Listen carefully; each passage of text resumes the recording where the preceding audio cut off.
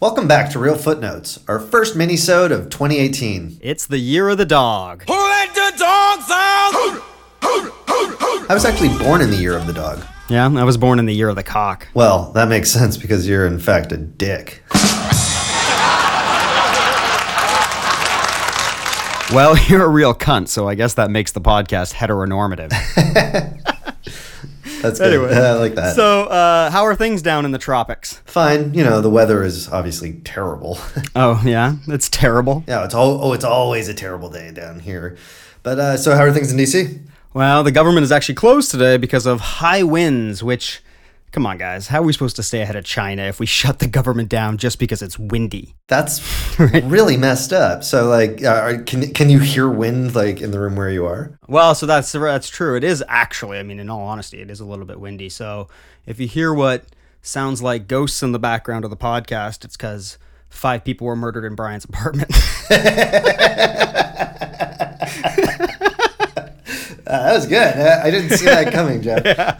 So anyway, okay. So for the listeners, I actually know how it's going in Hawaii. Brian and I just spoke on the phone yesterday, but we want to maintain this illusion that this is a totally unrehearsed endeavor. Well, you're not really doing a very good job, are you, Jeff?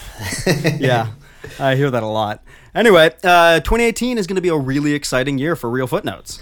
We know that it's been a few months since we've released anything, but we're working hard to bring you a new season, and we think that we have some great stories to tell. I'm pretty pumped. Yeah, so we're going to start releasing new episodes this summer, but as we promised, in the meantime, we have an off-season segment called Toe Notes. Because the toes are the margins of your feet. Toe Notes are odd little stories or factoids that we've run across and want to talk about, but they don't quite deserve the full Real Footnotes treatment. Today we're going to talk about the state flag of Hawaii. But first, Jeff noticed something in the news that he wanted to share, and so we're going to debut another new segment.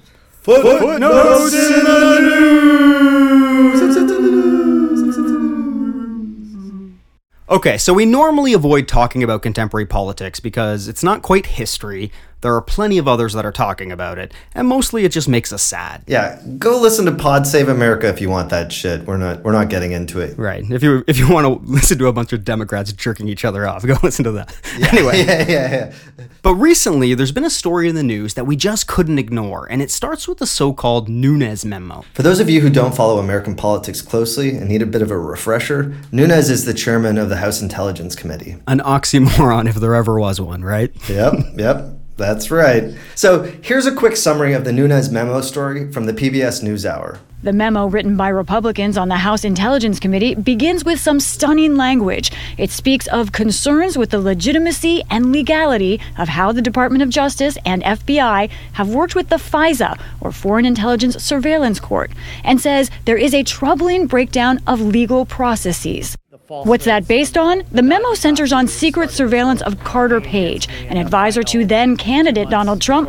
Republicans charge that the FBI and DOJ got permission to spy on Page based on flawed sources that were biased against Trump, and that the agencies knew that and hid it. Specifically, the memo says that officials did not disclose that the Trump opposition research dossier, put together by Christopher Steele, was funded at one point by the Democratic National Committee and the Hillary Clinton campaign. Now, putting aside the fact that Nunes didn't actually read the underlying intelligence, and history suggests that the intelligence community really needs effective and nonpartisan oversight, the central claim made in the Republican memo is that the FBI failed to disclose the Steele dossier's political origins when they applied for a FISA warrant to monitor Carter Page, a U.S. citizen. And let's not forget, the Steele dossier includes the infamous Golden Shower incident, in which Trump allegedly hired a bunch of Muscovite hookers to pee all over a bed that Kenyan-born Muslim President Barack Hussein Obama once slept in. A story that I will continue to bring up at every opportunity because it's just so fucking hilarious. You know, I bet that's not the first golden shower in presidential history. I'm just going out on a limb, but it's happened before. But the point here is that if the FBI didn't disclose the political underpinnings of the dossier, the Republicans argue that it would constitute a violation of Carter Page's civil rights and that it sets a dangerous precedent of politically motivated surveillance, something for which the FBI has been historically pretty guilty. Those are some pretty serious charges, but maybe not quite as nefarious as many right-wing pundits would have you believe.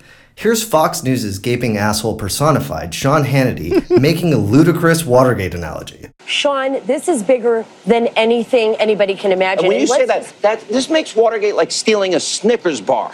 And Hannity's not the only one. Here's Republican Steve King of Iowa making an equally ludicrous comparison to an incredulous Chris Cuomo on CNN. This is earth-shaking, and it does go deeper than Watergate, and the memo doesn't answer it all by any means. How is it deeper than Watergate? Deeper than Watergate.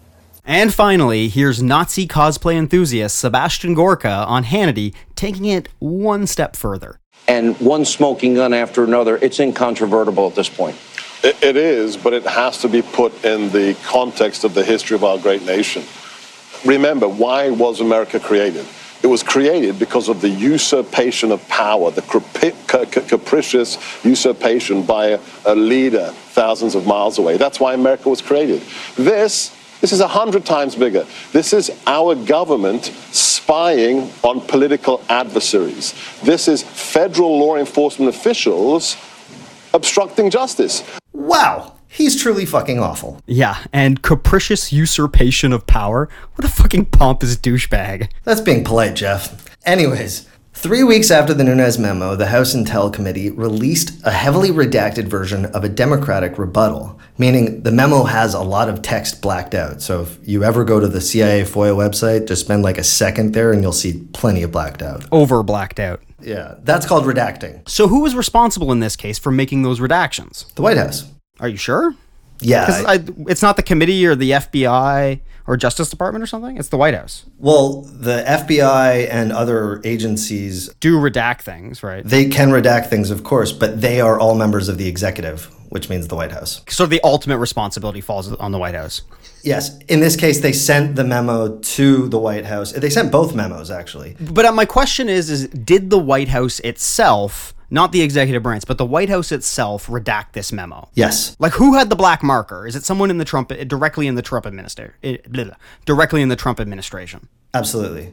So in the case of the Nunes memo, it went there and they were like, oh, this is wonderful because it suits our political objectives. Right. I remember they had 5 days to do it. And then when the Democrats presented, they kicked it back and said, no, they're sensitive intelligence, or it had to go through some redaction process. Now, who carried out the redaction process? That's my question. That was the White House. Okay. So the reason why I know that it's the White House is because my PhD focused on a very similar incident that took place in the mid-1970s. But on that occasion, the Democrats just leaked the entire memo too. Or in this case, it was called the Pike Committee Report. They leaked the entire thing to the press. Oh, shit. Yeah. There wasn't any investigation into that? Oh, yeah. Weren't they all guilty of leaking classified material? Yeah, but they couldn't figure out which person actually did it. Really? Yeah. It's sort of it's like everybody stabs Caesar. Yeah. All of us do it, so no one can get caught. Et tu, Brute? Et tu, Brute? Am I using that right? Anyways, the left-leaning Vox News proclaimed the Democratic rebuttal is utterly devastating to Nunes' argument. Well, left-leaning or not, it absolutely is devastating. And here's the thing. The source of that devastation was a footnote. In the Democratic memo on page 5, if you're curious, the authors quote at length from a footnote in the FBI's FISA application, which includes this statement. Quote, the FBI speculates that Steele had been hired to find information that could be used to discredit candidate one's, meaning Trump's, campaign. End quote. That's it. Game over. Political motivation disclosed. Nunes responded by complaining that this information was buried in a footnote. But to reiterate, a footnote located in a report that he hadn't actually read. Here's the congressman that can't pronounce his own name on Fox and Friends. Hefe, we're not really in a position to criticize anyone's pronunciation of names. So a footnote saying that something might be political is a far cry from letting the American people know that the Democrats in the Hillary campaign paid for dirt that the FBI then used to get a warrant on an American citizen to spy on another campaign. So in effect, the Nunes memo that was supposed to expose crimes bigger than Watergate has been reduced to an argument about text placement and font size. Pretty fucking embarrassing. But it's a great object lesson in the importance of reading footnotes. Or in Nunes' case, reading anything at all. And we're not the only ones to notice this. Turns out the partisan nature of the dossier was mentioned in a footnote. Now, Nunes really should learn how footnotes work. He's about to become one in history. Burn! Ray! She burned her. But you know, who reads footnotes except the secret judges at the FISA court, you numbnuts? Colbert, he always nails it. But there's one more footnote story in all of this nonsense. Okay. Like we said, the Democratic rebuttal was released with pretty heavy redactions, but one paragraph, and I'm going to paraphrase here, indicated that as of mid-September 2016, so before the election, important to the story, the FBI opened investigations into a redacted number of individuals in addition to the one focused on Carter Page. Moreover, the FBI planned to continue its investigation into these redacted number of individuals with or without the Steele dossier. That redaction seems pretty reasonable. The FBI would not want to disclose the number of ongoing investigations at any particular time. Agreed, but at the end of that paragraph, on page 3 to be exact, there's a little number 7. And if you follow that number 7 to the footnotes, and notes actually in this case, you'll find that footnote lists investigations into Michael Flynn, George Papadopoulos, Rick Gates, and Paul Manafort. So, by simple deductive reasoning, we know the redacted number to be 4. Holy shit, the White House did some seriously sloppy redacting there. Did they stop reading at the end of the main text? Seems like it. I mean, are Republicans ideologically opposed to reading footnotes? Yes. Yes, they are. And this is why we're doing this minisode, to raise awareness about footnotes. Yes, they've been marginalized, by definition, for far too long. Help us tell you their stories. By giving us money. Now, we don't really have a way for you to do that yet, but if you want to PayPal us a donation at realfootnotes@gmail.com, we'll take your money. Yes, we will. We really are planning on setting up some sort of sponsorship mechanism and merch store, but we haven't made any practical headway. I have a baby on the way, so Jeff, that's on you. Fuck, it's probably going to take a bit then. But, we'll get there eventually, so keep your eye out. Keep an eye out. Keep your eye out. So take your eye out. So take your eye out and put it on the floor. Step on it. Okay, now let's turn to some iTunes reviews that we've received in the off-season. Remember that if you submit a 5-star review, we'll read it on the air, whatever it says, even if you talk shit about us. We have a couple of new ones to read out today. Both of them are from Canada. And the first is by Bronski Beat Miners. Miners. Does Bronski beat miners? Yeah, I think so. A minor or a minor? Like, what was that, like? The Louis C.K. joke, which is in poor taste now, especially. But anyway, yeah. So, yeah, let's move on, Brian. Let's move on. So, Bronski said, quote, "Well-researched and interesting perspectives makes this a very worthwhile listen. Kudos." Thanks a lot, Bronski. The second comes from Herdskater. Quote, "I love the nitpicking of the smallest details and holes in arguments juxtaposed with hilarious sponsorship plugs. Keep them coming." Said your mom at the orgy. Moving on. Okay. Our first tow note began with a question that Brian raised when he first moved to Hawaii. Yeah, I was almost immediately struck by something peculiar. In the top left corner of the Hawaiian state flag sits the Union Jack. Yeah, it is weird. I want to say it has something to do with Captain Cook? Nope, but he did die on the islands. So I took this question. He died on the islands? On multiple islands? Yeah. So there was a Captain Cook ghost at some point who died again on one of the other islands, Brian? Yeah, he died in my apartment. Oh, he's one of the 5. Possibly. So I took this question to Professor Doug Askman, a historian of the Hawaiian monarchy at Hawaii Pacific University. Well, the first Hawaiian flag was actually probably more British than you think. So Captain Vancouver, who was an early British explorer, gave a flag to Kamehameha I, who was the first king of a unified Hawaii. And that flag was probably a red ensign. So it would have had the Union flag up in the corner and then a red field. Kamehameha probably flew that flag himself to symbolize his relationship with the British. He liked Captain Vancouver. He wanted to enter into an alliance. Sometimes the British perceive this to be a protectorate, but some sort of a diplomatic relationship with the British. And so for some years, the Hawaiians basically used this British flag, Kamehameha I. And for reasons we're not entirely sure about, but the demand for a specifically Hawaiian flag came up in succeeding years. And so the British flag was maintained to show the connection to the British that Vancouver had introduced with the red ensign. And then stripes were added to represent the islands as well. So there are 8 stripes for the 8 islands. And their colors have always been the same colors as the Union Jack, red, white, and blue.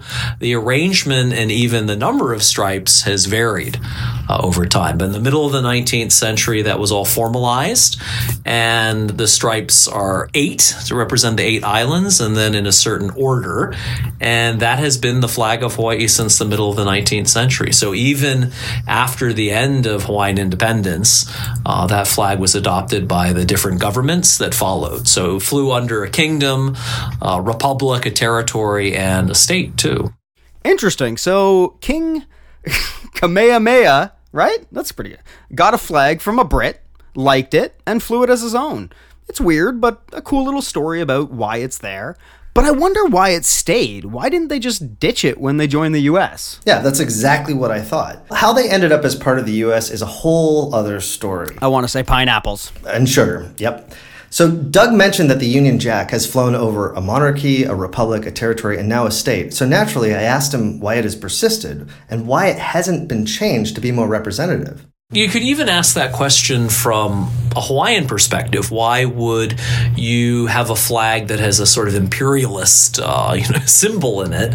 And there has been talk, there have been people who don't like to use it and will use other flags. There was even a group that claimed that there was actually a Hawaiian flag that didn't include a Union Jack. That is not historically accurate, but some activist groups, sovereignty groups will not use the flag that has a Union flag in it.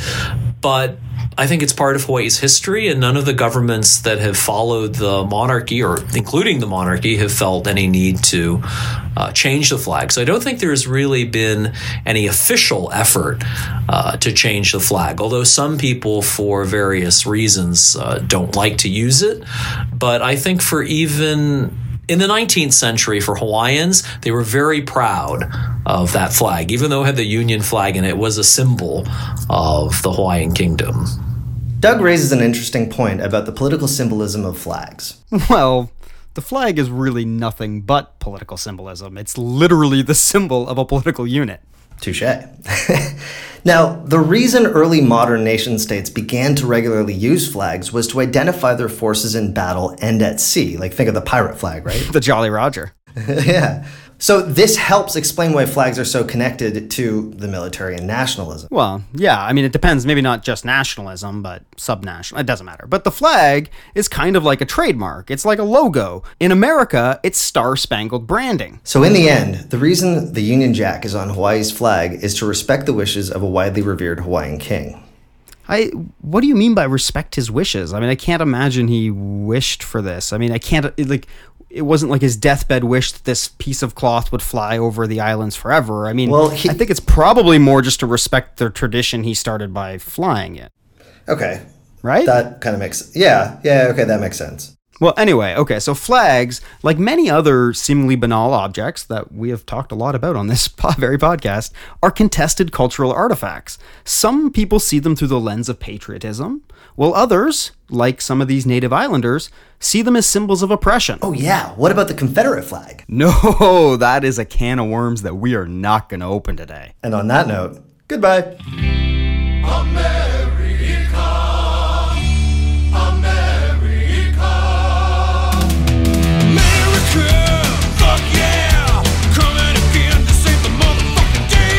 First off, a big thank you to Doug Askman of HPU for that lesson in vexillology and Hawaiian history. Remember to rate and review our show on iTunes.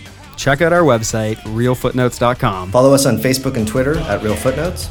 And watch out for another minisode next month. And we'll see you next time in the margins. Fuck yeah!